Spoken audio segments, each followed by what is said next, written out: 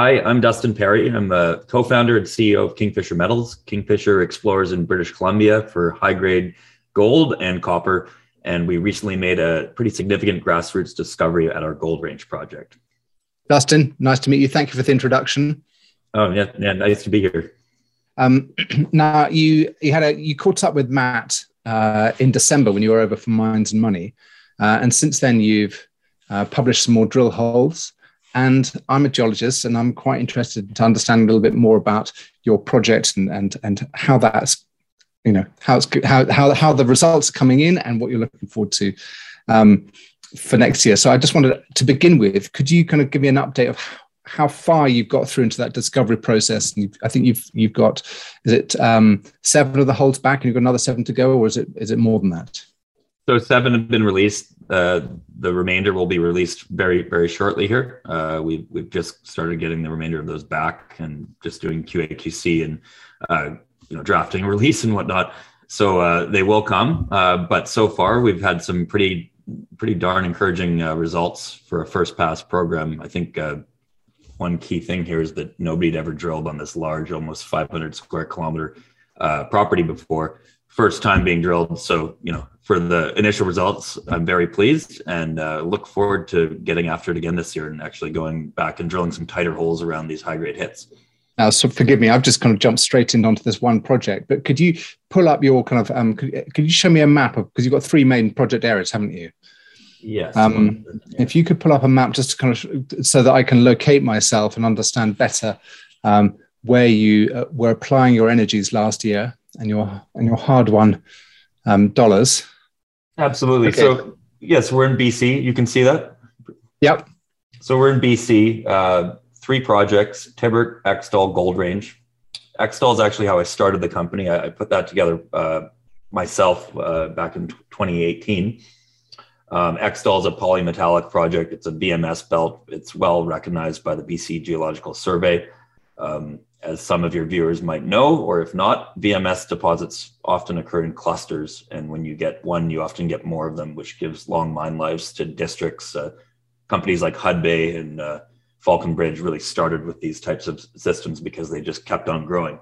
And Agnico, I mean, SK Creek's a VMS, isn't it? SK Creek is a VMS, and SK Mining are in that area. They're starting to find more of them.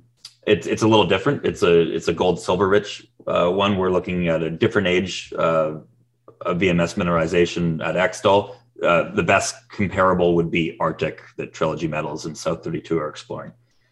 But our focus has really been gold at our Gold Range project, where we spent over 90% of our exploration dollars last summer. And then we also did a little bit of work at Tibbert.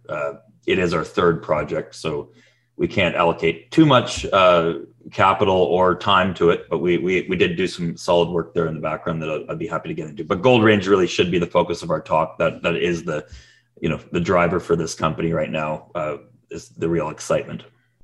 And how much of your budget did you put into Gold Range last year? Was it 80, 90%, 95%?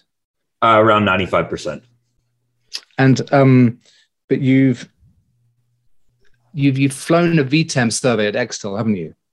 Or yes. was that you? Was that you? I mean, you did the VTEM survey, and that was heliborne, or was it a drone survey? Or?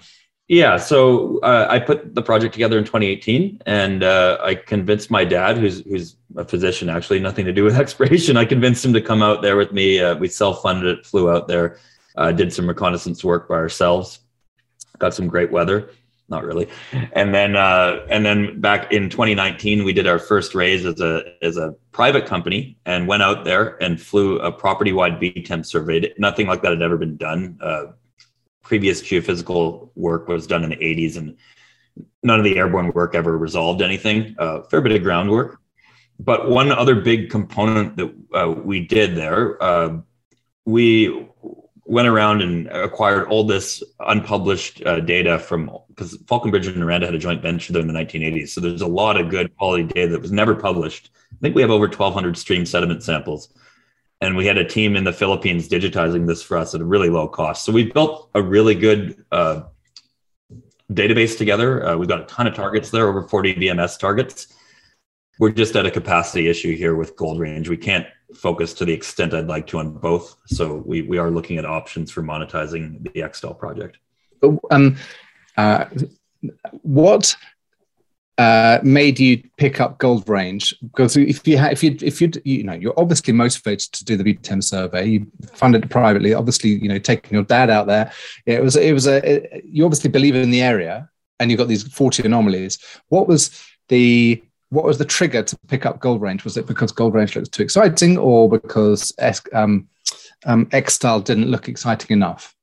Extol was definitely exciting. The first summer we went out there, we didn't have a lot of time after we got the VTEM results. We only had a week or so before the field season was over, and we went out there and found a brand new VMS outcropping with a conductor that goes to 800 meters depth associated with it, a big alteration footprint, over 3% copper, 2 grams gold, 7% zinc, 50 grams silver. So, it looks great. There's nothing wrong with that.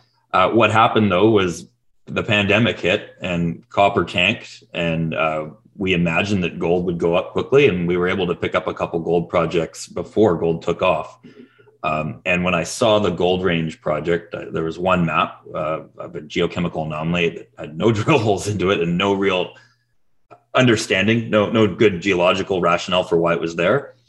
It looked like a problem we could solve, and it looked like one hell of an opportunity, too good to pass up. So that's why we picked up Gold Range. And Extol's on the coast. Presumably got easier. Has it got easier access? I mean, Gold Range might actually be easier access from. They're both pretty well situated in terms of that. You can drive to our project. There's a ranch at the north end of the project. You can see roads from some of our zones. Extol is a little bit further. You have to either take a boat to access it or fly. But if it were to become a mine, it's incredibly well situated right on the shipping lane to Asia, with a hydroelectric facility at one end and deep water and a shipping lane on the other end. So, it's back end loaded. It's got a great location, but it still is a little, it's helicopter work. Well, I'm a great fan of VMSs. We're working on one in Ecuador, which is high grade. It's open pittable. I'm a huge fan of them. But anyway, let's they're a ton of fun as a geologist to explore. Yeah, but they're also goodie boxes. They're goodie boxes. They're rich, and they can make companies. I mean, you look at the companies they've got started on a VMS, and whether it's Agnico Eagle or Rio Tinto or Lundin Mining, they've all got started on a VMS because it gives that real kick. But equally, gold companies have got started on gold projects as well. So, Gold Range. Before we go into that, I'll just address that the focus for this company was to explore for high grade styles of deposits, which is why we're going after what we are. BC is where we know. All of our experiences primarily is in British Columbia, and we felt that VMS deposits and orogenic gold were the two best things to look for here to address that high grade component. Yeah, I mean, absolutely. I mean, a VMS, those grades that you're talking about were probably kind of, even though it was just a outcrop sample, it was probably 5% copper equivalent at surface, which is 10 times higher than the average grade of copper being mined today. And that was stringer mineralization. That wasn't even getting into a massive sulfide lens. So, it goes up. It goes up. Yeah. Don't forget about those VMSs at Extol. There's value there. And no royalty either. We have no royalty on that project. Royalty free. Well, keep it that way. Kilometers, 49 kilometers long, royalty free. So keep it that way. Don't be sucked into to royalty streams, but that's royalty financing, but that's just my personal opinion. The majors hate it. So, Gold Range. I looked at one of your maps, and you've got this kind of big structure coming across. It's called, what was it? The Yalacum Fault. The Yalacum Fault, that big structure coming across. And I just wondered, you've got the Caribou to the southeast, the Talisker discovery. Bring it up here. I just wondered what you got. Bralorne. Is that the Talisker thing? No, yeah, so Braylorne is an old mine that produced 4.2 million ounces at 17.7 grams. So I believe that's about double what Brucejack is. So incredible grades, long mine life, pretty prolific camp. Endurance Gold just announced another, I guess it's a discovery. There was historic adits there as well at the Reliance project. And then I believe Tempest, an Aussie company, is exploring at Elizabeth.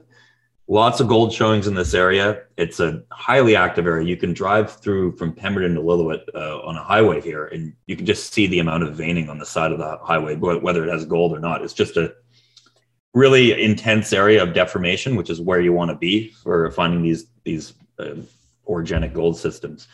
And it's a pretty prolific fault, the Ellicum fault, crustal scale fault. So that's exactly what you want to be on, something that's tapping deep fluids. But what you see here in this belt is that you don't necessarily want to be right on that main fault. You want to be on the faults just to the side of it. And where we are is a really similar structural setting to Braylorn and Reliance.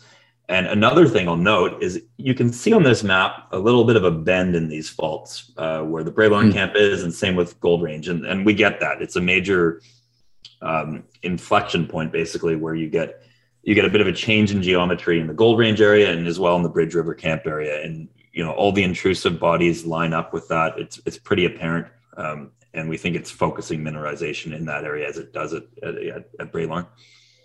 A bit of strain partitioning and kind of dilational opening up and kind of space for fluid flow. Interesting. And did you choose the Gold Range blocks because of kind of data, or was it availability of ground, or combination of the two? So Gold Range, I'd looked at it actually a long time ago, back in 2012, with a good friend and one of our advisors, Francis McDonald from Kennerland.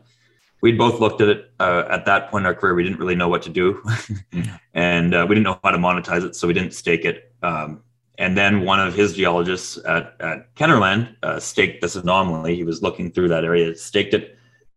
They pitched it to us at probably 2 a.m. at the Loose Moose in Toronto during PDAC in 2020. Saw it was a no-brainer. We said, okay, yeah, we want this. We did a deal. We went out and did about 5 other deals with prospectors. So I liked it.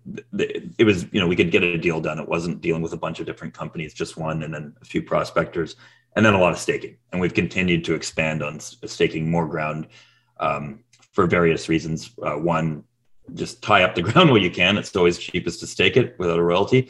Also, we're seeing a lot more potential based on regional work we did this past summer. You picked up a whole bunch of leases to the north of your gold project. I saw one tiny little blob down in the southwest, but the vast majority is to the north. And is that a combination of ease of access plus decent geological indications? Yeah, so we're seeing a lot of geochemical similarities in the government stream sediment samples in those areas to our best intercepts. So high bismuth, tellurium, antimony, arsenic, and gold. So, we're seeing the same metal signature as we get in our best grades. So it doesn't cost a lot to stake it. It makes sense to get it. It also prevents anybody else from getting in there and potentially ticking off the locals who we have a good relationship with. So it's best just to, accumulate a bigger position. It's also road accessible at the north end. There's active logging. So it's got a lot of things going for it. And it cost about $20,000 to put together that recent stake. And who's the photographer in your team? Because you've got some great photographs in your. We do, yeah. Prior to this year, it was me for everything, and then we brought in a local, a ski photographer actually I live right near Whistler, BC, so brought in a local who actually used to prospect and grew up in a prospecting family. Had him out there for a few days to take a lot of photos, just to try to get people on the ground that can't be on the ground, so show them what it's like. You picked some good weather as well, because almost all the photographs in your presentation materials are kind of like the one behind you at the moment, your background. It's kind of it's clear, like clear days. 2 days there, 0 standby heli time. So rarely had bad weather on this project. It's quite different than working in northern BC, where you get snowstorms in the middle of the summer. It's great weather, hot. You need to wear a lot of sunscreen. Wow. And I noticed you quite a lot of the images you guys are wearing kind of hard hats with peaks. is that do you have to do rope work? I mean, are the gradients steep? Are you doing kind of scrambling and kind of is that for safety on using harnesses, or is it just for occasional, just protection against occasional loose material coming off the faces? Yeah, exactly that. Just being careful for rockfall. Pretty simple safety precaution. We have done a very limited amount of rope work back when we were a private company, and we haven't done any since. A good example, it's steep terrain, but if you're competent, you can get around. Our VPX Gail, she was out there 5 months pregnant mapping the area we drilled. So you can take that for what it is. Yeah, she's a nutter. No, no, she's an amazing rock climber, actually. Yeah, right. Okay, yeah, good. And the project, I'm just trying getting a feel for. So it's good weather. You've got a field season of 5 or 6 months, and then the snows come in. And I noticed that you've got one of your projects, one of your prospect areas is called Day Trip, and is that because it takes a day to walk there? So I really like that zone. It was back in 2020. Our crew was at Extol, and I was kind of going stir crazy in the summer heat, sitting right here at my desk on Zoom. So I went up there for a couple of days with with Dave Loretto, one of the co-founders, and then another local friend to help with taking some soil samples. And I went to an area that I saw on Google Earth that looked interesting. There's a gossan there. You get a lot of gossans in these areas because an intrusion will come in and will bake the sediments around it, creating a pyritic halo. And saw that on Google Earth. So we camped near there. I walked there in one day, and just walking over that ridge, we found an area 70 by 90 meters in extent where 20 to 25% of the material was sulfide breccia, similar to what we hit in drilling this year. That graded anywhere from 3 to 20 grams per ton, incredibly oxidized and leached out. We did a soil survey over that area in that one day. I was walking over it and I saw it and I got all excited. I went sprinting back to find them and I said, just a heads up, I'm going to lay out a grid for you guys. That rarely happens where you're doing a reconnaissance soil line and the same day you turn it into a grid. Yeah. I mean, what's interesting about that is that there's no vegetation. Is it? No, I'm going to bring it up right now just to show you. There's no, and is that a altitude or weather thing, or is that just because is that a kind of a metalliferous? I think it's just an elevation thing. Yeah, we're above tree line here. You can see this is the area I walked across, and there's a lot of really nice material in there, and it lights up with the talus fine geochem. So talus fines are just the really fine broken up rock, similar to soil, grading up to 8.4 grams per ton. But then what's also interesting is, so it's right on a major fault here we have modeled, and then adjacent to it, you have an intrusion coming in that's absolutely loaded with quartz veins up to 2 meters, grading over 6 grams per ton. So really compelling. Is that the ridge behind? Is that the kind of the spur in between the intrusion? That is right here. So the ridge behind would be off of the eyepiece. Okay, yeah. But the area that was highlighted on that previous map corresponds with this outline here. Yeah. And what I really like is we did an IP geophysical survey last year, which measures the electrical properties of the rock, and a sulfide body would have a strong electrical response. And it lit up like a Christmas tree right underneath it. So these 3 profiles on the left correspond with where these lines intersect this circle on the right. And the area of the sulfide breccia outcrop would correspond right with this anomaly right here, which is coming to surface. And the depth of this survey is 100 meters, which is about the depth of the track-mounted RAB drill we're going to use to tackle this starting around May 15th. And if I jump back to the other one, you can see here, it's pretty easy to move a track-mounted drill around this. Doesn't need water, so you get it up there early season. This area is snow-free early because it's really windswept. Right. There's nowhere to hide on it. And what altitude is that? I believe that's 2,200 meters. Okay. Yeah, so it's quite high actually, but we were there in October of 2020, and it was 23, 24 degrees in October up there. So, you could have an extended season there because there's not a lot of snowfall in the area. but it's easy to move around in that particular target, which will make it great for the track mounted drill rig. And my goal is hopefully there's something there, and we can announce something in time for PDAC, which is this year is in June. June, isn't it? Yeah. So apart from the intrusion and the kind of sulfide breccia at Day Trip zone, have you done any mapping around it? Have you got a handle on kind of what you're looking at there? Is it just you're going to start? How are you going to take it on apart from the drilling?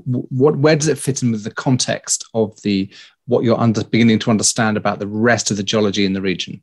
So we're seeing a very similar trend at all these systems, which is pretty similar to Braylorn. You get the Bendor Plutonic Suite, which is a series of Cretaceous aged intrusives that you get across the Yalakam Fault network. You get them in Braylorn, and I think they're dated at around 67 million years there. Here we have one across the valley from where we drilled this year that was dated by the Geological Survey of Canada at 68 million years. So we've got same age intrusions, and they came in during a period of orogeny, so mountains mountains forming, plates colliding, and once they came in, or it might have been some overlap, there was a large dextral strike slip faulting event, which is syn mineral. Mineralization occurred during that event. And we're seeing the same fault patterns at all of the zones across this project area, where you get offset intrusions, you get hornfels, orioles around these intrusions. And these intrusions, when they're getting faulted, they're really brittle, and they make a really good spot to put veining. But then you also get mineralization outside of them in the adjacent rock that's also been baked and prepped for mineralization. Outside of the intrusion, you mentioned hornfels, but what were those? What's the kind of the country rock? What's the host rock outside of the hornfels, outside of the intrusion? It's the Cloud Drifter Formation, which is where the name came from. It's a sedimentary rock, sandstone, siltstones, pretty boring, pretty monotonous. Them on their own, they're not exciting. You don't get a ton of bedding in them. Yeah. But when they get baked and when they've got these faults going through them, and the contacts with the intrusions are excellent locations for mineralization. And you do get breccias within the intrusive, but also within the seds. And they tend to have a higher arsenopyrite content when you're in the sedimentary rocks, because there was likely more arsenic in those rocks to begin with. Is there any, you say sandstones and quartz and siltstones, which could potentially have some porosity and permeability kind of characteristics? Do you see any kind of disseminations in there, or was it all in fractures? Yeah, we see some disseminations. We also see some like fold hinge replacement, basically. At our standard zone, which we're going to finally drill this year, early season, that's the site where we used one of these Backpack Man portable drills back in 2020 and drilled 10.84 grams per ton over 6.9 meters from surface above a historic adit. That's an area where you get a fold hinge that has what appear kind of like saddle reefs. You get flat veins across a fold hinge, but then right in the nose of the fold, you get sulfide replacement, really high in sulfide content. And it's going to be interesting to test that along strike to see if that mineralization continues. Excellent grades. So that's an example of what we see outside of the intrusions. Just going back to the sediments, how old are they, and are they kind of compacted and metamorphosed? And I know there's not much you can do to a sandstone or a siltstone, but are they old and dense, or? No, they're not particularly old. They're Cretaceous as well, so they're a few million years. They formed during there was a major mountain building event here, a fold and thrust belt.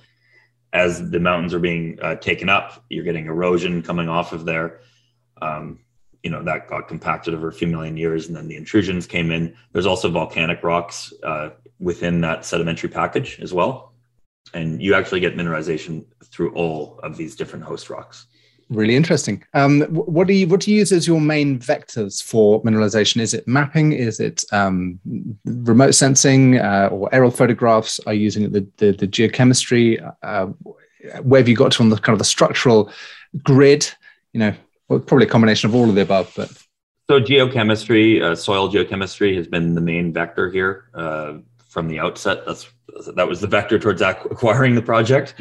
And we've used it pretty successfully on other targets across the project in terms of locating areas of mineralization and then follow in and map them.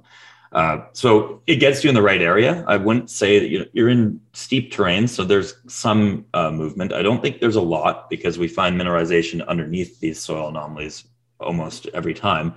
But there's some, so it's not a direct, I wouldn't put a drill hole based on one soil sample, but it gets you in the vicinity.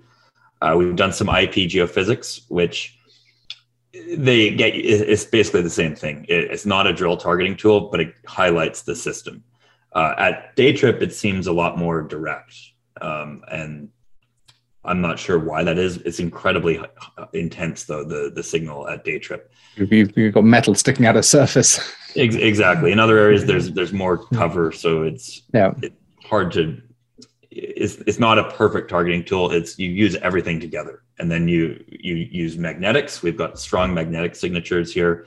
If you've got the government data, or you haven't flown your own surveys? So we flew a 50-meter airborne magnetics and radiometric survey over the Cloud Drifter, and it didn't get as far as Daytrip. It was a smaller survey area. Did that in 2020, and that helped with our mapping.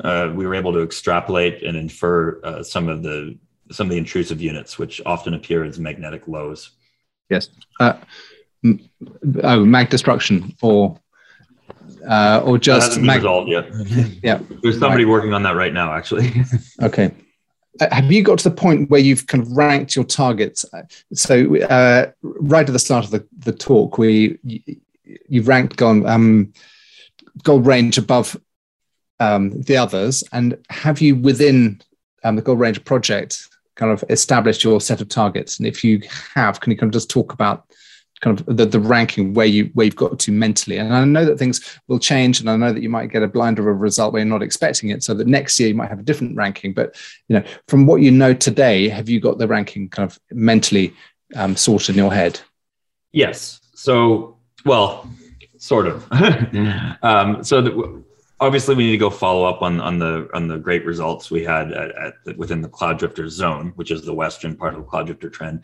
So those are all high-ranking targets. They're all going to be drilled with very close step-outs around the high-grade intersections we had. But there's also a lot of other targets within that portion of the project within the Cloud Drifter zone that we just couldn't get to last year. We had quite a few limitations. We were kind of handicapped by pad building. They came and they went. We didn't have them there with any consistency. We've sorted that out in advance. Helipad building. Yeah. Which is like a good example is the final drill pad of the year we built ourselves. We had the geologist building it. So this year that will be a lot different. We've got the people in advance. But what we're going to do this year is we're going to drill a large component will be diamond drilling. We haven't set the final amount yet. Got to be careful committing to anything, but I would hope to do something in the order of 7,500 meters diamond drilling, and then around 2,500 meters of track mounted RAB drilling. And the way we're going to do it is we're going to test a lot of these other areas that aren't necessarily lower quality targets, such as Daytrip, such as our Langara zone, such as our standard zone. We're going to test them all with the track mounted RAB drill, partly because we're in the mountains. It takes a fair bit of work to set up a drill pad for diamond drilling. You need to get water there, set up pumps. With this drill, you just put it there and let it rip. Don't even need to build a drill pad at Daytrip. So we're going to start about a month in advance of diamond drilling with this. And I like to think of it as sending in the paratroopers or the infantry, send it out to all these different spots. And then if we hit, which I hope we will on at least a few of these, we'll follow it up with the artillery or the cavalry with the diamond drill. That gives us a lot more structural information. Yeah, got it. Just going back to Cloud Drifter and your discovery last year, you described it as a discovery. You call it, it's a great result for first pass drilling, no doubt about it. But you feel in your bones that it's a discovery, but the market's probably going to want to see multiple sections and kind of multiple holes, kind of putting some flesh on the bones. Let's put it that way. Yeah. What kind of step outs are you looking at? Are you 50-meter step outs or 20 or 100? Probably in the 25 to 50 meter range. That's still being resolved. We're working with some consultants right now. And, we haven't got all our data back. We've just started to. So over the next couple months, we'll be refining that and tweaking it. But there'll be more in the 25 to 50 meter range around the existing areas, and then sticking in the more 50, maybe to 75 outside of there, testing the remainder of the trend. There's a lot of excellent targets that still haven't been drilled in that area. And then the Langara zone to the east, we didn't get to drilling it last year. That's a really impressive target that we've got an excellent geological story for it. Also the strong geochemistry, and then several significant adits from the 1930s that have not been followed up on yet. Can you pull up a map? I'm getting I'm swimming a bit. I'm losing my orientation. And were all 14 holes put into Cloud Drifter?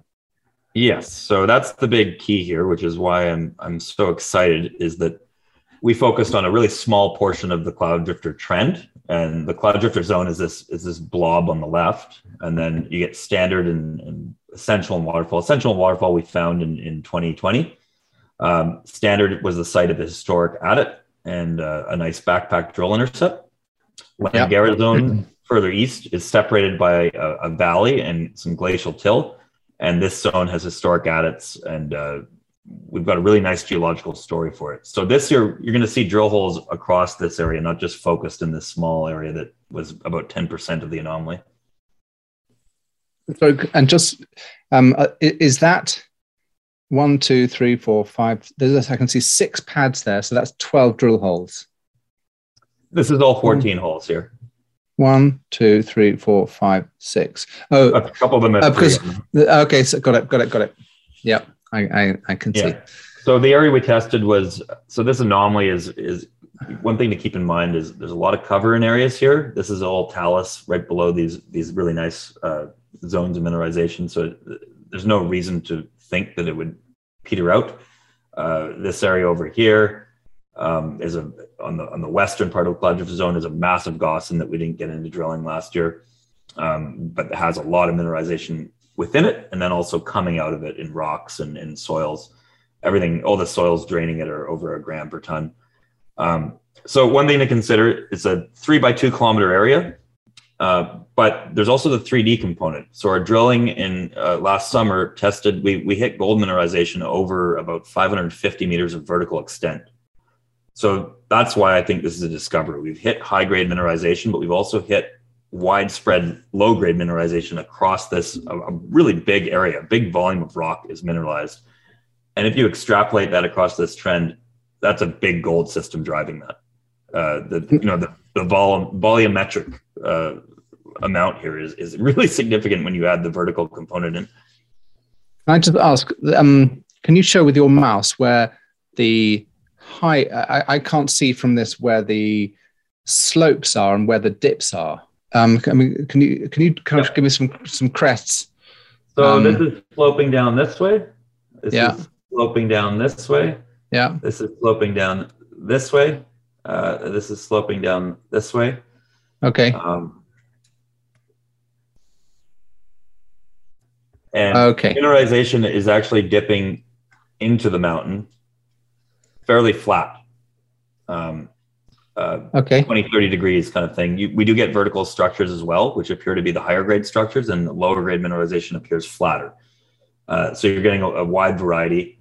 But this from here to the bottom of these holes is 550 meters vertical extent. And just looking at the scale bar, it's about 500 meters width, in plan view as well, maybe even a bit more between the two lines you've just drawn. Yeah. Okay. And relatively shallow dipping into towards the south. Yes. And what were you drilling through? And so were you drilling through these Hornfels sediments? And are the sediments are the sediments dipping in the same direction as the mineralization, or is the mineralization in a structure, cross-cutting structure or set of veins? I'm just trying to get my head around it. Yeah, so the sediments are just there. That's what the intrusions have come into. And the intrusions have come into the sediments in the form of sills, fairly flat angle. So if this is the mountain slope, they've come in like this, and we were drilling holes through them to hit the contacts on either side of the intrusion, that's where you're getting the bulk mineralization, is on the edges of the intrusions, going into the intrusion, but then also coming out, because the Hornfels area on the outside of the intrusion, and then the baked area, there's a lot of silicification on the edges. It's just the contrast between the two different types of rock, or the rheology. It's a great location to move fluids. And these sills, are these quartz feldspar kind of? So we've got a diorite higher up. There's different geology within them. The higher one, which we focus the majority of our drilling on, is more mafic, a pyroxene diorite. We thought that the mafic content would be a good location to precipitate gold. It often is. But the lower intrusion is more felsic, more quartz rich. It's a quartz diorite, and that actually turns out to be a better location to put mineralization in, because it breaks so well. It just fractures, and easy to fill it with veining. Okay, so that, in addition to the alteration around the edge of it, you've got the fractures within it.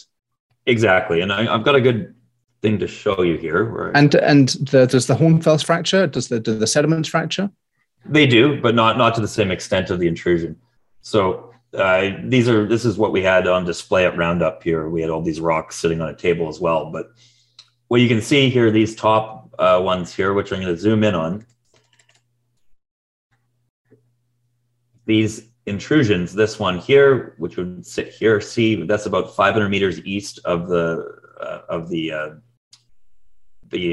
similarly mineralized breccia we hit. This one here, these are all undrilled quartz diorites with really impressive mineralization. The reason why that style of mineralization is impressive is it's not a discrete vein. Yeah. It's the rock has just been blasted, when you look at something like that as a geo, you see, okay, there's actually bulk tonnage potential there. It looks like that rock looks like ore to me. It's just so stuffed with sulfide and incredibly mineralized, and the gold content is higher than I would have expected for those rocks. So that's what we're excited about. We're seeing that in the lower quartz diorite, which is these intrusions down here, lower down. Yep. That we only got a few holes into, but our hit rate so far is pretty damn good. And this hole here would look like we just got into it, but remember that these intrusions are dipping to the south. So at depth, where the drill hole would actually be, that's a surface expression of what it would actually look like. The hole doesn't actually sit like that in 3D. So it would hit these intrusions further up the hole, and that's exactly where we have the nice breccia hit. We got the 9 meters of 6.88 grams, but then we also had the nice zone on the two holes here where we had up to 73.4 grams in here. So we're just getting the first glimpse of it, but on strike we're seeing a lot of mineralization to the east in the same host rocks, and then to the west we don't see a lot of rock. It's a lot of cover in there. Geology was inferred from geophysics, but the geochemistry is really strong over there. So the majority of drilling will be focused down the hill this year. Okay, so that's and then can you just zoom out again on that map? I mean, I like the map. So you say you're going to put some. So between the words cloud drifter zone and that little square green symbol, blue symbol for C, that's the lower zone. You're going to be targeting that with some drill holes. So that area there. Good. That's going to be the majority of what we're targeting this year. Yeah. We've got some pending results from higher up. That we'll probably want to follow up on as well. There will be a bit of drilling higher up. Sorry. Did they come out later because you like the core more of the holes 12 to 14, and so you put those through first? No, we got the only hole we prioritized throughout the program was hole 7, which had that initial result. Yeah. When I saw that, I said, okay, put that priority. Everything else we didn't even bother because it was such a mess dealing with the lab this year. I said, well, yeah, just get them all in. They gave us holes out of order. We were getting a lot of half holes. We were having a lot of QA/QC issues where you put standards in regularly in your sample sequence to make sure the lab is accurate. And we were frequently getting our standards reporting at half of what they should have been. So our gold values were coming back at half of what they should have been. So we had to rerun samples, which delayed everything. Pretty frustrating times. Oh, tell me about it. I mean, I've been dealing with lab issues as well. We've had to jump labs. But okay, so you're going to be putting some diamond holes into there, and you're going to, where else are you going to probably some diamond holes into the Langara zone and round standard. Is that going to be diamond, or are you going to go in with the track mounted first? So we're going to start at standard and at Langara with the track mounted. Okay. I would hope to move the diamond drill there as well, but we're starting there early season before we even start with the diamond drilling. So we're going to hit those first. Same with the day trip zone that we already talked about down here. So those will all get hit early season. And then ideally we'll be diamond drilling them a bit later in the summer, but we'll already have results to follow up on, because one advantage of this project is the earlier start date means you get your samples into the lab before it gets stuck with all the golden triangles samples, because they don't start drilling till end of June, early July. So turnarounds are generally pretty quick at the beginning of the season. And then all of a sudden it's just like, oh, you went from 30 days to 150 days. Yeah. Any other questions on this map, or? No, I think I'm done on the map. Good. I'm beginning to get a feel for it. What was the reception at Roundup? No, what kind of footfall did you get on your stand? A lot of traffic. I've worked in BC my whole career, so we're pretty well connected. Our team is through the exploration industry here, and a lot of people, highly respected geos, were coming by the booth. Everybody wanted to see the rocks because we're in a brand new area. It's nobody's explored there before, beyond just prospecting. So people were excited. People really thought that breccia looked beautiful, as well as some of the other samples that are coming out soon. And they like seeing these rocks around here because it's pretty clear that we've got, when you get the mineralization you just saw on that previous map, those kind of rocks over a broad area, hasn't been drilled before. It's pretty impressive mineralization, and a key message that I think people appreciated at Roundup is that we've just started testing this. We haven't written this target off to any degree. It's just beginning and quite encouraging. And some people had some interesting comments on the geology. One really strong structural geologist was noting that actually had some glimpses of SNP, which is structural, but also has a intrusion related component. SNP's a project that Skeena has optioned to Hochschild in the Golden Triangle. So there might be an intrusion related component because we're seeing a lot of copper grades and seeing pretty strong geochemical signatures that have that kind of flavor. It's got that hybrid look to it. So nice. Yeah, people are encouraged. Yeah. When you say people like the breccia, you're talking about the breccia from Day Trip. The breccia we hit in hole 7, the 6.88 grams over 9 meters. Okay. Yeah. Okay. So you had a bit of core. You had a bit of core from the downhole from that bottom quartz diorite. Indeed. Do I have it? Here we go. Let me just show you what it looks like. So this is the intercept here. You can see it's pretty sexy looking core. You can see these clasps that have been rebrecciated that were already mineralized. Yeah. Quite a bit of, there's a lot of sulfide. You can see a lot of pyrite, chalcopyrite, but then you're getting later arsenopyrite veins. So it's multi-phase, which we like. It means it's longer lived, which has, it's just the hallmark of a stronger system.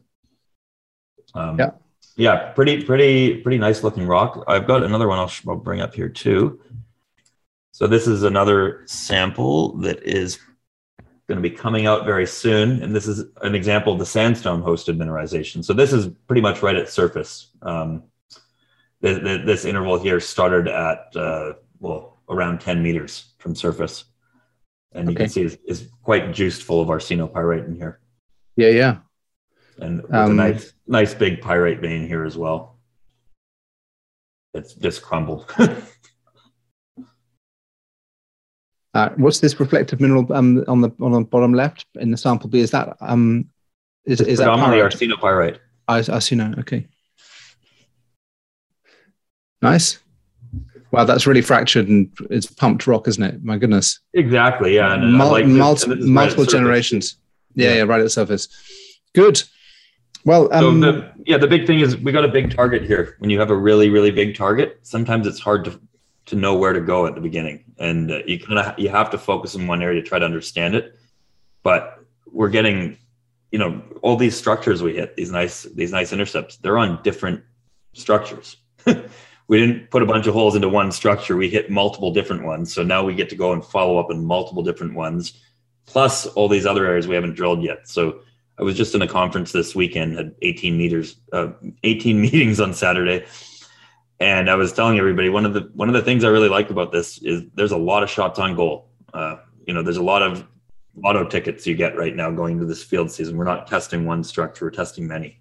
Great. Well, good luck with it all. And just in terms of the news flow between now and when you start your field season in May, you've got 7 more holes to come, and then presumably a reinterpretation and an announcement of your summer plans. Is there anything else in there that's going to come out that I haven't mentioned? Yes. So there's still more surface sampling, a bit of backpack drilling from Gold Range. And then at our Tibbert property, we completed a detailed, I forget the exact amount of over 100, probably 130 stream sediment samples, as well as airborne magnetics framework, background framework for us. And then at Extol, we'll have some permitting news on that, as well as we completed some more soil sampling at our horsefly and shiner targets. And then we also completed gravity surveys on those too. So fair bit of news to come. Our goal with Extol was to get it on a silver platter, ready to be drilled, to be drill ready. And with a permit, it will be. So fair bit of news still. And you're happy with the integrity of the gravity data? Was that successful? I can't go into too much on it, but it appears to have worked.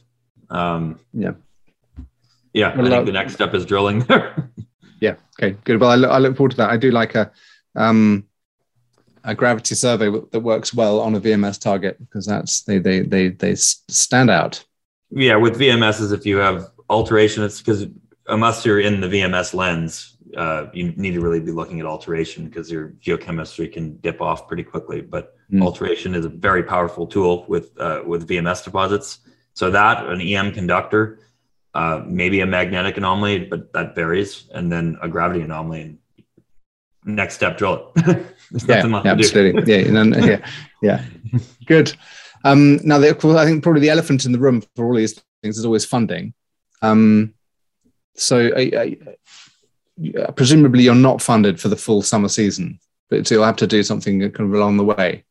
Yes, we likely will at some point. So we've got $4.5 million in the bank.